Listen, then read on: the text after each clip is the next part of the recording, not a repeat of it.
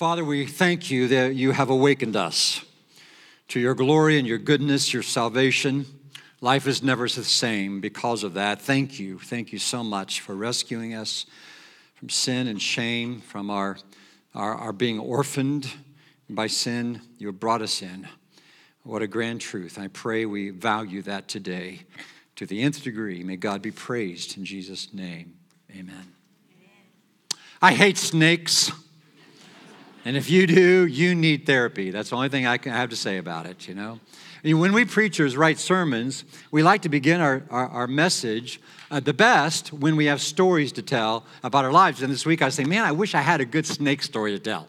And then I thought, I am so glad I don't have a good snake story to tell. You know, but now my wife would, if she were preaching today. I mean, she grew up, most of you know, in Zimbabwe. And when she was a little girl, she was playing with her brother. And while they were sitting outside her house, they were at the Mashoko, which is out in the bush country. There was a mission hospital there. And a green mamba fell between them. Deadly mamba. And you're not supposed to run, but she did, of course, the brother. Another time, she was in a kitchen in another house they lived in. And there was a cobra already up and ready to, I would need a diaper supply or something, you know, through all that. Snakes, they're never looked at in a positive way. I mean, they represent evil to the fullest degree, you know, in every sense of the word, right from the Garden of Eden forward. Last week, Luke preached this strange story in the scripture. It really happened about a talking donkey. And today our passage is about these hissing snakes. We're in Numbers chapter 21. The context, if you're new to us, we have been studying the rescue of God's people out of Egyptian slavery to freedom. They had endured slavery for 400 years. And God miraculously got them out of slavery. He's taking them to the promised land, a land flowing with milk and honey. The Bible describes it. But this particular group doesn't get there. Most of them, those who are older, never get there because they do not have the faith necessary to enter the land. God noted that faith. They let fear overtake them. And so for 40 years, God allows them to wander in the wilderness area until the older generations die. And he's waiting for those that are under 20 years old to grow up and to be the new leaders, the faith leaders into the promised land. So there's all kinds of things that happen in this wilderness wandering. We're toward the end. We have one more message next week, but this is today's. Numbers 21, verse 4. They traveled from Mount Hor along the route to the Red Sea to go around Edom. But the people grew impatient on the way. They spoke against God and against Moses and said, "Why have you brought us out of Egypt to die in the wilderness? There's no bread, there's no water, and we detest this miserable food." Then the Lord sent venomous snakes among them. They bit the people, and many Israelites died. The people came to Moses and said, "We sinned when we spoke against the Lord and against you. Pray that the Lord will take the snakes away from us." So Moses prayed for the people. The Lord said to Moses, "Make a snake and put it on a pole. Anyone who is bitten can look at it and live." So Moses made a bronze snake and put it on a pole. Then when anyone was bitten by a snake and looked at the bronze snake, they lived. This passage is about the deadliness of sin. It's about the consequences when we live in sin, but it's about the hope we have when God has come and brought his good news to us, that we can know what it means to be saved by him and have a future with him. We start with this, the sinful rebellion. Now, sin is anything that stands against the glory, the goodness, the holiness, the character of God. And that's why we're always learning and growing and understanding what sin is in our own lives. Because the more we get to know God, the more is exposed about our ungodliness. And the more we recognize how far we are from being the person that he is. They were guilty of two primary sins. One is that they denied God's blessing. When they entered the wilderness area, they could not provide for themselves. And we learned previously that God provided this miraculous food from heaven called manna. They got up in the morning, and these flaky things were there. It was sweet resin-like, and they could do a variety of things with this stuff, much I suppose that as we would use flour in a number of ways. But this resin could be baked into pastries or bread. I imagine they might have had banana bread. I'm not sure, but it would have been good. But this diet, they had had enough of. They were sick of the diet, regardless of the fact that this was God's supply, that he was doing it miraculously. They didn't even have to do anything about it. They were saying, if we just had better food, I think we'd be okay. It reminds me of an old Seinfeld episode where he goes out with this gal, and she's beautiful. She has long blonde hair, beautiful smile. He likes everything about her, except she has man hands. And he can't get past that. She'd be perfect, except for the man hands, We do the same thing, I fear, with God. Because we have a lot of things we can list about God. We were crazy about God. God, if you could just give me a better job, you'd be perfect then. If you could just give me a better woman to date or a better man to date, if you could just get me into that college, if I could just get these finances taken care of, then you'd really be perfect. We always have something that we think would make God better. What an affront to him. God has been so good to us. He's been this account is no different than Adam and Eve in the Garden of Eden. Because there they were, they had a perfect world, they walked with God in the cool of the day, the Bible says, and nothing could be better, except they couldn't eat the fruit off that one tree, the tree of knowledge of good and evil, and they couldn't stand it, and they listened to the evil one who came in the form of a serpent. Paradise itself was not good enough for them. They sinned against God. Not only did they deny God's blessing, but these people denied God's prophet. Verse 5, they spoke against God and against Moses and said, why have you brought us up out of Egypt to die in the wilderness? There's no bread, there's no water, and we detest this miserable food. Moses was God's chosen leader. He had an special endowment of the Holy Spirit in his life. He was a prophet of God, just like the later prophets in the Old Testament period were. And when these prophets spoke and led, they were doing so under the direction of God. They were saying what God wanted them to say. Someone well said that poets and pigs and prophets are not appreciated until they're dead. And that was certainly true of Moses. Moses later becomes a great hero of the faith to the Jews in their thinking. But when these Old Testament prophets spoke, they were just unusually endowed. Now, when Luke and I preach and write sermons, Riley preaches sometime, Derek's going to preach next week, we do our best to take God's word and impart it properly, communicate it. Sometimes we do better than others. Because we're weak ourselves, we don't do it perfect. We're not perfect communicators.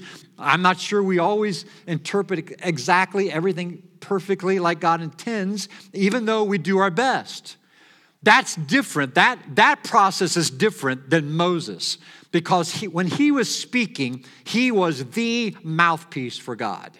There was nothing weak in his message. Now, he wasn't a perfect person, but his spoken word were the words of God. And so when they rejected Moses, they were rejecting God's word. Now, that happens throughout the Old Testament until even Jesus makes his appearance. Jesus, the ultimate prophet, and more than that, the Son of God and the Savior of the world. John 1 says, Jesus came to his own, that is the Jews, and the Jews did not receive him. They rejected even that messenger sent from God. That was the history of the Jews, sadly. We have to guard ourselves against anything that causes us to question the words, the movement, the spirit, the life of Jesus. He is God's ultimate spokesperson. He is God in the flesh. He is Emmanuel with us. He's the author of our salvation and the pioneer of our faith.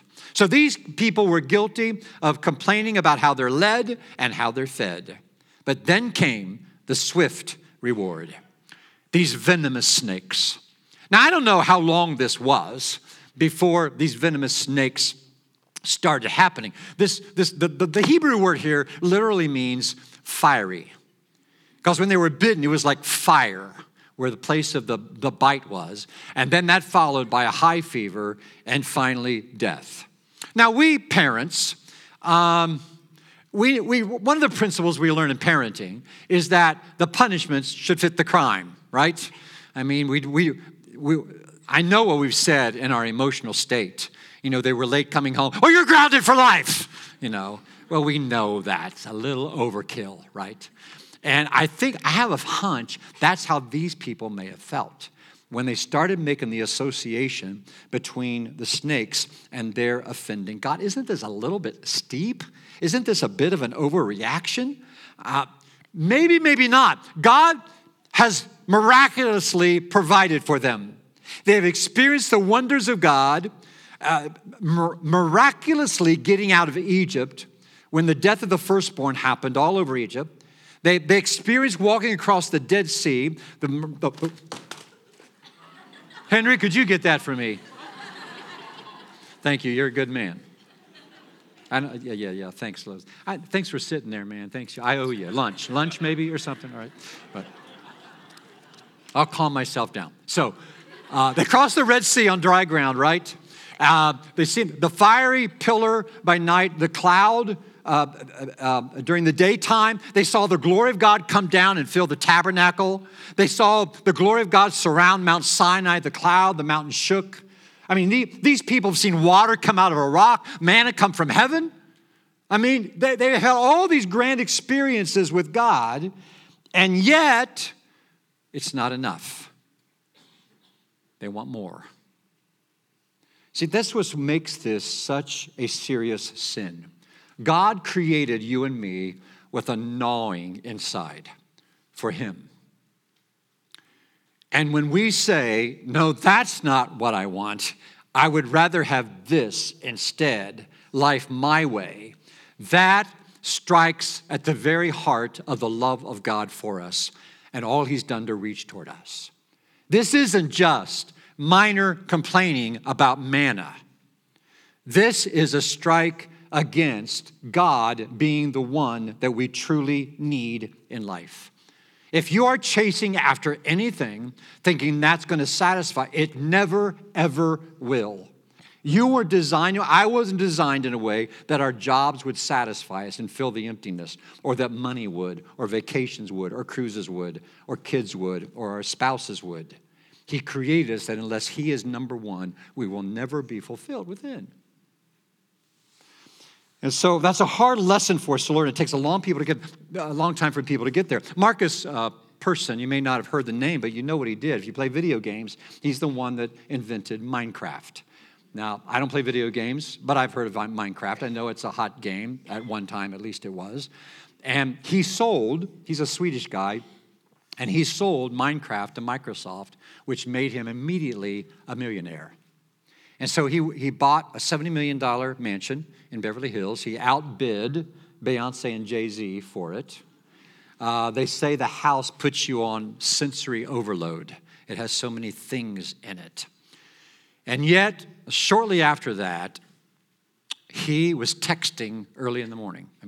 And this is what he tweeted at 4:48 a.m. The problem with getting everything is you run out of reasons to keep trying, and human interaction becomes impossible due to imbalance. 2 minutes later, hanging out in Ibiza with a bunch of friends and partying with famous people, able to do whatever I want, and I've never felt more isolated. 2 minutes later, when we sold the company, the biggest effort went into making sure the employees got taken care of, and they all hate me now. A minute later, found a great girl, but she's afraid of me and my lifestyle, and went with a normal person instead. I mean, we know this. We know this by personal experience. We know it from people that we've met, from stories we've read, that there's always this dead end that comes when I try to fill the gnawing part of my heart with something else to satisfy. It won't work. And so why am I saying that to the church crowd? Because we are prone to wander. Because because of our sin nature, we still think if this and this and this was there, that's really what I need, and it'll be good to have God too. But I tell you, when that's fixed, there'll be more things that need to align right to make us feel whole and complete. There'll always be something on the list that we think if we just had that, then things would be better. He's got to be the ultimate.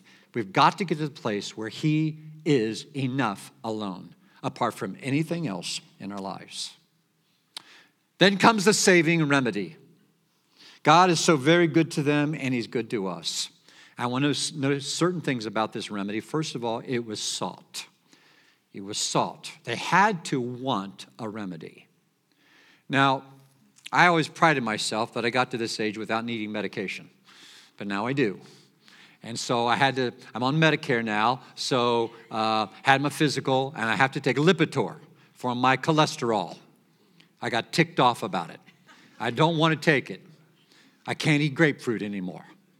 Anybody take Lipitor? Anybody, you old people? Yeah, see? Yeah.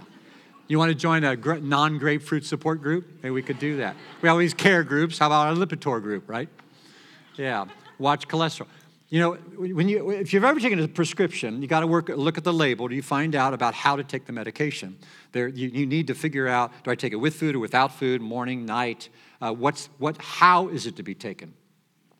So when it comes to God's remedy, there are certain precursors for God's remedy to take effect. It has to be sought. And how can you know it's being sought? Notice in the text the three things true of these people. First of all, they woke up. It is hard for some people to wake up to spiritual need.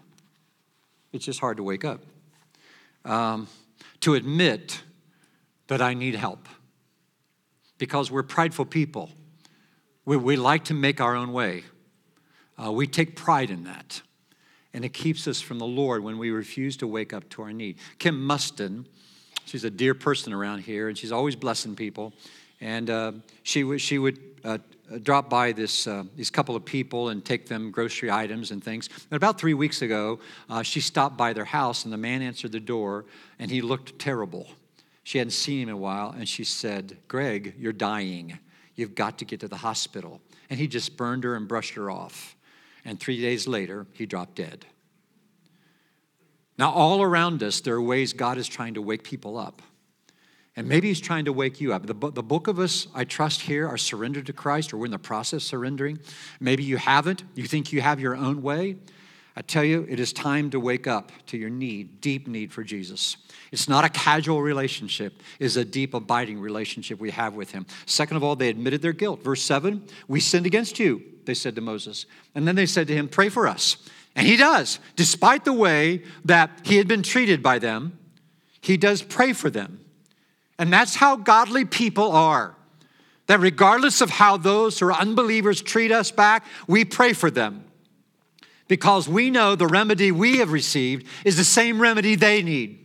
And we don't stop caring for those who spurn our spiritual conversations or invitations or our desire to reach to them. We don't stop. Everybody needs somebody praying for them in the desert. And if we went around the room today and we ask, "How did you get to Christ?" Invariably, we would all name someone who is key in getting us to Jesus. Because that's God's way.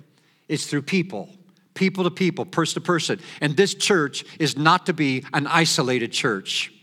Don't ever think that you're in a holy huddle, and as long as you stay in the holy huddle, you're safe. You are not.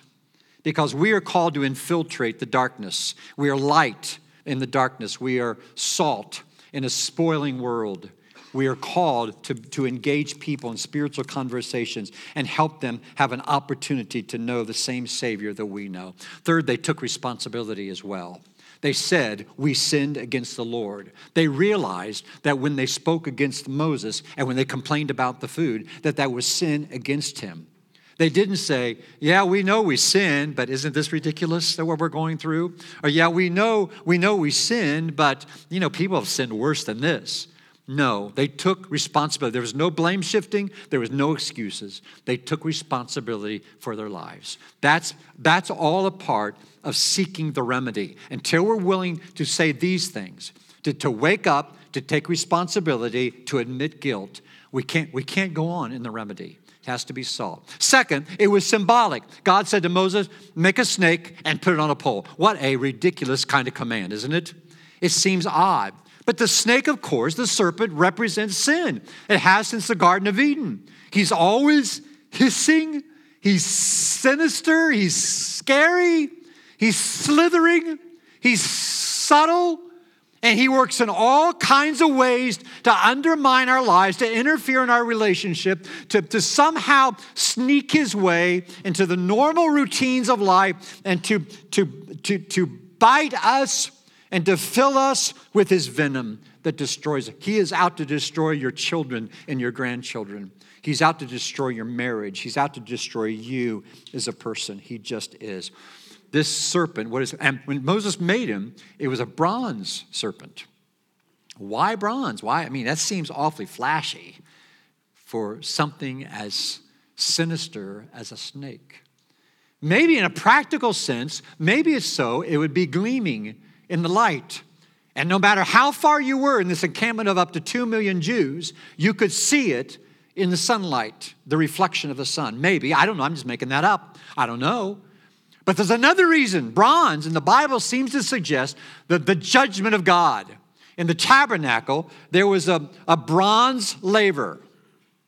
It was to represent the judgment of God. In Revelation chapter 1, when John sees a vision of heaven, he sees a vision of God, and God's feet are bronze feet glowing like a furnace. It's about the judgment of God. And here is a reminder of God's judgment on the people. And then it was put on a pole, high and lifted up so people could see it. The Bible says in the Old Testament, quoted in the New Testament, anyone who hangs on a tree is cursed. And of course, this is a type of why we're here today. We're here because of the cross of Jesus Christ and the one who has been lifted up so that all who look to him can be saved. That's our story. That's our hope. And John says this when he tells the life of Jesus in John 3:14. Just as Moses lifted up the snake in the desert, so the Son of Man, that is Jesus, must be lifted up. The Bible says in Corinthians that he who knew no sin became sin for us. When Jesus died on the cross, he took no sins of his own, but he took your sins and mine. And whatever sin it's so heinous to you, maybe it's a memory of sin that you can't shake, that brings you shame. I want you to know Jesus died for that. He took that, and you do not have to live in shame anymore. There's no greater news than that. The shame is gone. The Bible said, and when we think of him dying on the cross, we use terminology like Jesus took our sin. He did. But the Bible says not only did he take his sins, he became sin. Have you ever heard of a story of someone who did such heinous deeds, you might say of him or her? I mean, he is evil himself. She's the personification of evil. That's exactly what Jesus was. He was the personification of evil on the cross. He was evil. It was all of our sins combined, the sins of the world, on him that day. He took the venom. He was the one who took our poison. So it was sought. This remedy, it was symbolic. It was also sufficient. It was all that was needed. This one thing done. And it was a remedy for all who were bitten. It doesn't matter who it was. Jesus took our pain. The gospel means good news. And this good news is for every single person. It doesn't matter what your past looks like. It doesn't matter what you did last night that you're feeling guilty about this morning. Jesus died for that sin to be forgiven and washed away forever and ever. That's the kind of Savior. Anyone who calls on the name of the Lord can be saved. It doesn't matter what your past is. That's how good he is. This remedy is also simple. The snake on the pole was the cure, and there was a response. They had to look. It wasn't just being told about it. They had to look to it. And they looked to it in faith, believing that they could be spared from this poisonous bite. They didn't have to climb the pole, because not everybody could have done that. They didn't even have to get to the pole to touch it. Some would have been too sick to get there, too near death. All they had to do was look to the pole. It is not our work that saves us. It's not our goodness, not our kindness, our niceness, even the change we go through. It's only the cross of Jesus Christ, his remedy. And finally, this remedy was sine qua non. You remember reading that in your studies all the time in college? I always came upon that word, a Latin phrase.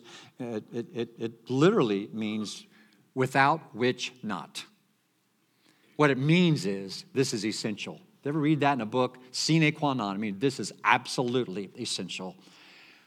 Well, imagine these people that day. Man, that is crazy. Look at the serpent on a stick. I'm not going to do it. I'm just going to pray. That's not what God said. Prayer's good, but that wasn't the remedy for this. Well, I know what I'll do. I'm going to make the best manna meal we've ever had. And that'll show God how much, I love manna. I'll never complain again. No, that's not what he said. You have to look. You have to look at the serpent on the pole. There's no other way. We live in a world today of syncretism. You know what syncretism is? Syncretism is adopting lots of different spiritual thoughts from a lot of different people and kind of making up your own journey. We run across it all the time, don't you? I run across it. You know, take a little bit of Buddhism, take a little bit of Hinduism, and a little yoga meditation, zap a little bit of Jesus in there, and you're good to go. No, because that's not God's remedy. There's one remedy. He's the creator, and he's the only one that gets to offer the remedy. It's Jesus. Jesus alone. Now imagine that day in camp. I don't know how much time went by before they made the correlation. I don't think it happened fast, do you? I mean, can you imagine? The first person's bit. Wow, that's unfortunate. And they have a funeral. And then you get up the next morning. 2 people, the headline says in the Wilderness Gazette, two more people. Wow. And then then word gets on the other side of the camp, on the other side of 1 million people, there have been a few snake bites. Well, that, for crying out loud, when we camped here, do you remember seeing any snakes around here? I don't remember seeing snakes around here. Boy, it's unfortunate. We need to get those out of here. But they keep happening. We don't know how many, but they keep dying. So much so that they start saying, could this be God? Could this be God trying? What maybe have we? It's the same thing happens with complaining, doesn't it? You hang around somebody who's griping about life, before long you start griping about life. And then you go out to dinner with a couple and you gripe and they start griping. And everybody starts beefing about life. And suddenly everybody goes home that night. They expect to have a good time, but they're all negative when they go home. Because that's how it all works. And somehow these people put 2 and 2 together. That they had complained against God's leader. They complained about God and the food. Could this be God waking us up?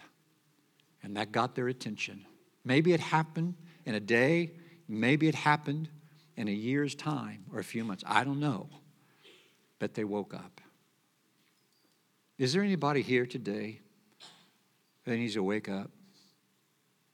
You've had a little bit of God, a little bit of belief, a little bit of church here and there. There's not been change. There's not been surrender. There's not been Him being Lord of your life. Just playing around with religion a little bit.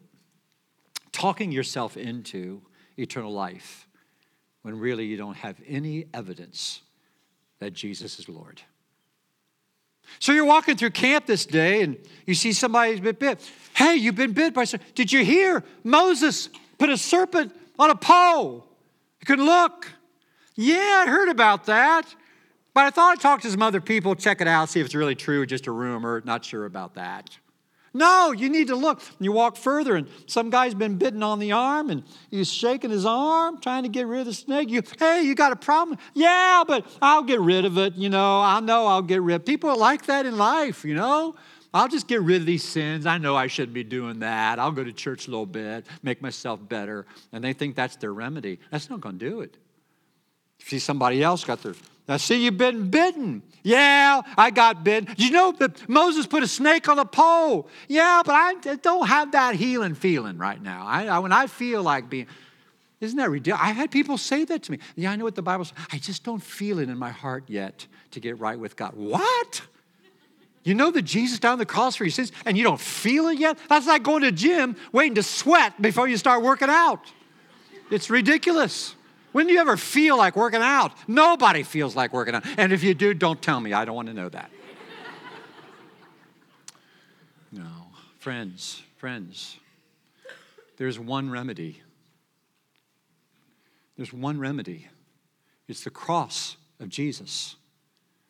And I trust that every week when you come in here, you're reminded of the cross. When we take these emblems in a little bit, that's what we're doing. We're remembering the cross of Jesus. And I trust that as we grow in Christ, one of the evidences that we get it, that when we look at people, what we think about is the cross. Have they gotten to God's remedy or not? Have they welcomed God's remedy in their life or not?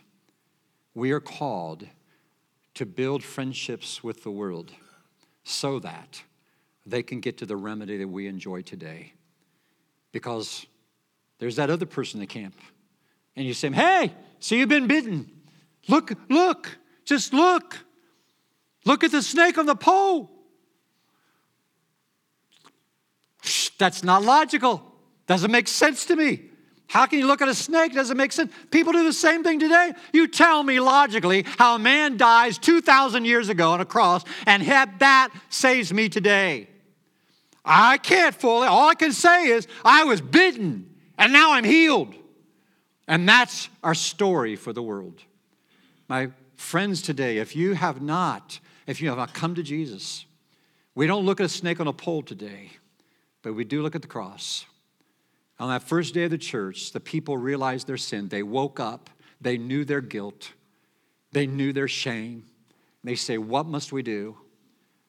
And the Apostle Peter, speaking God's word, said, repent and be baptized, every one of you, in the name of Jesus Christ for the forgiveness of your sins, and you will receive the gift of the Holy Spirit. If you have not done that, take care of that today and be reconciled to God through Jesus Christ. Father, thank you for the cross. Thank you for a great Savior. Thank you for the only hope of the world. Thank you that we get to live in a place and time where we got to know him and we can live for him today. May God be praised as we continue to share our testimony with other people that once we were dead, but now we're alive. In Jesus' name, amen.